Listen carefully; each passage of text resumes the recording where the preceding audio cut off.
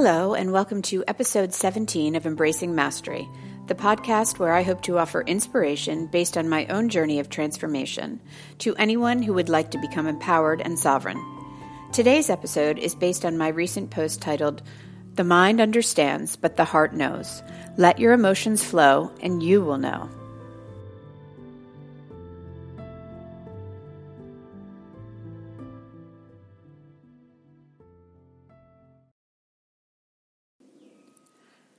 A prevailing belief system which has been on the planet for millennia is that emotional vulnerability, crying in particular, represents a weakness or character flaw, particularly for men if you dare open yourself up to being authentic in your emotions.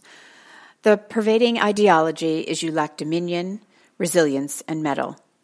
This couldn't be further from the truth, however. In fact, it's a trap and a ruse which prevents you from using one of the most valuable tools you have. Disconnection from and suppression of your emotions cuts you off from the wisdom and higher knowledge, stymies your creativity, and fosters vulnerability. In truth, emotional authenticity represents a state of deep awareness, mental sovereignty, and sheer grit. Let's begin with awareness.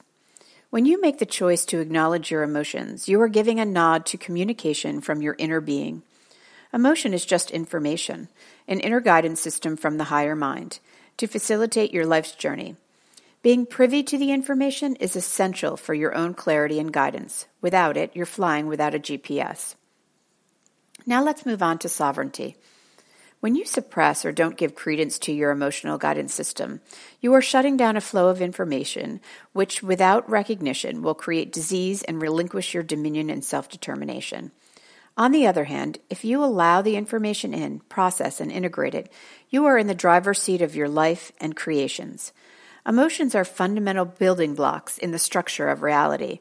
You must know what yours are and then become proactive in choosing them to be the boss. Okay, now let's move on to courage. It wasn't long ago that I thought crying was for wussies. I'm not kidding. I did everything I could to shut down my emotions and loathed the idea of crying. And boy, did that backfire on me. Now I see emotion through an entirely different lens.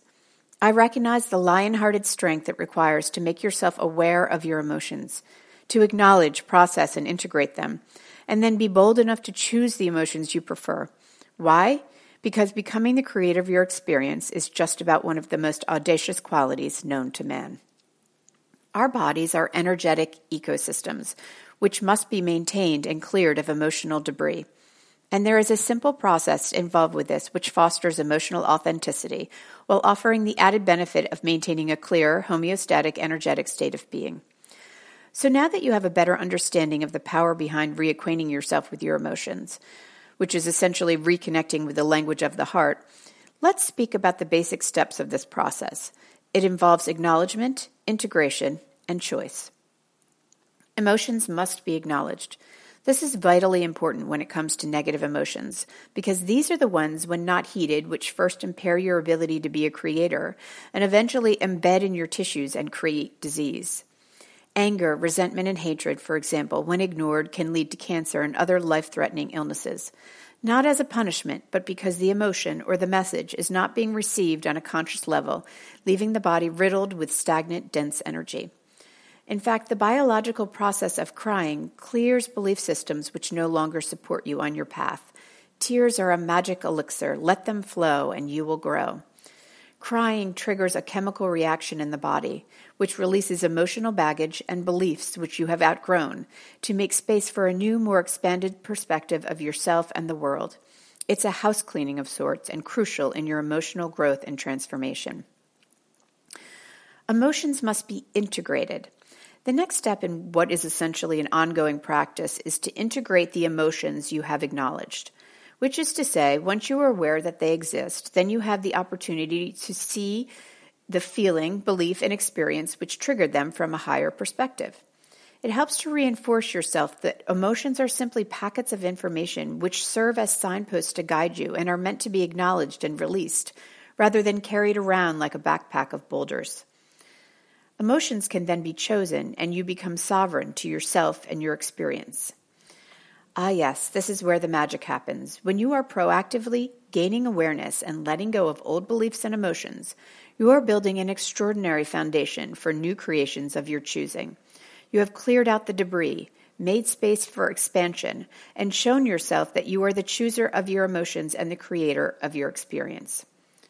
Tools for personal transformation. Emotion.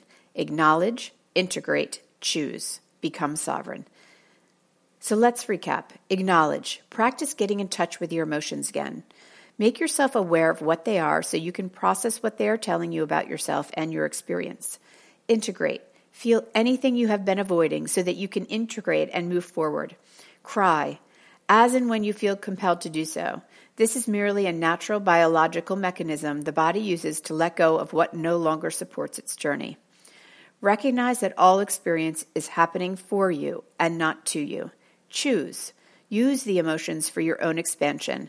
Choose new emotions for your intended creations. And no matter what, maintain this relationship with your feelings, with your heart, as a sacred aspect of your ability to create, to be sovereign, because this is who and what you are.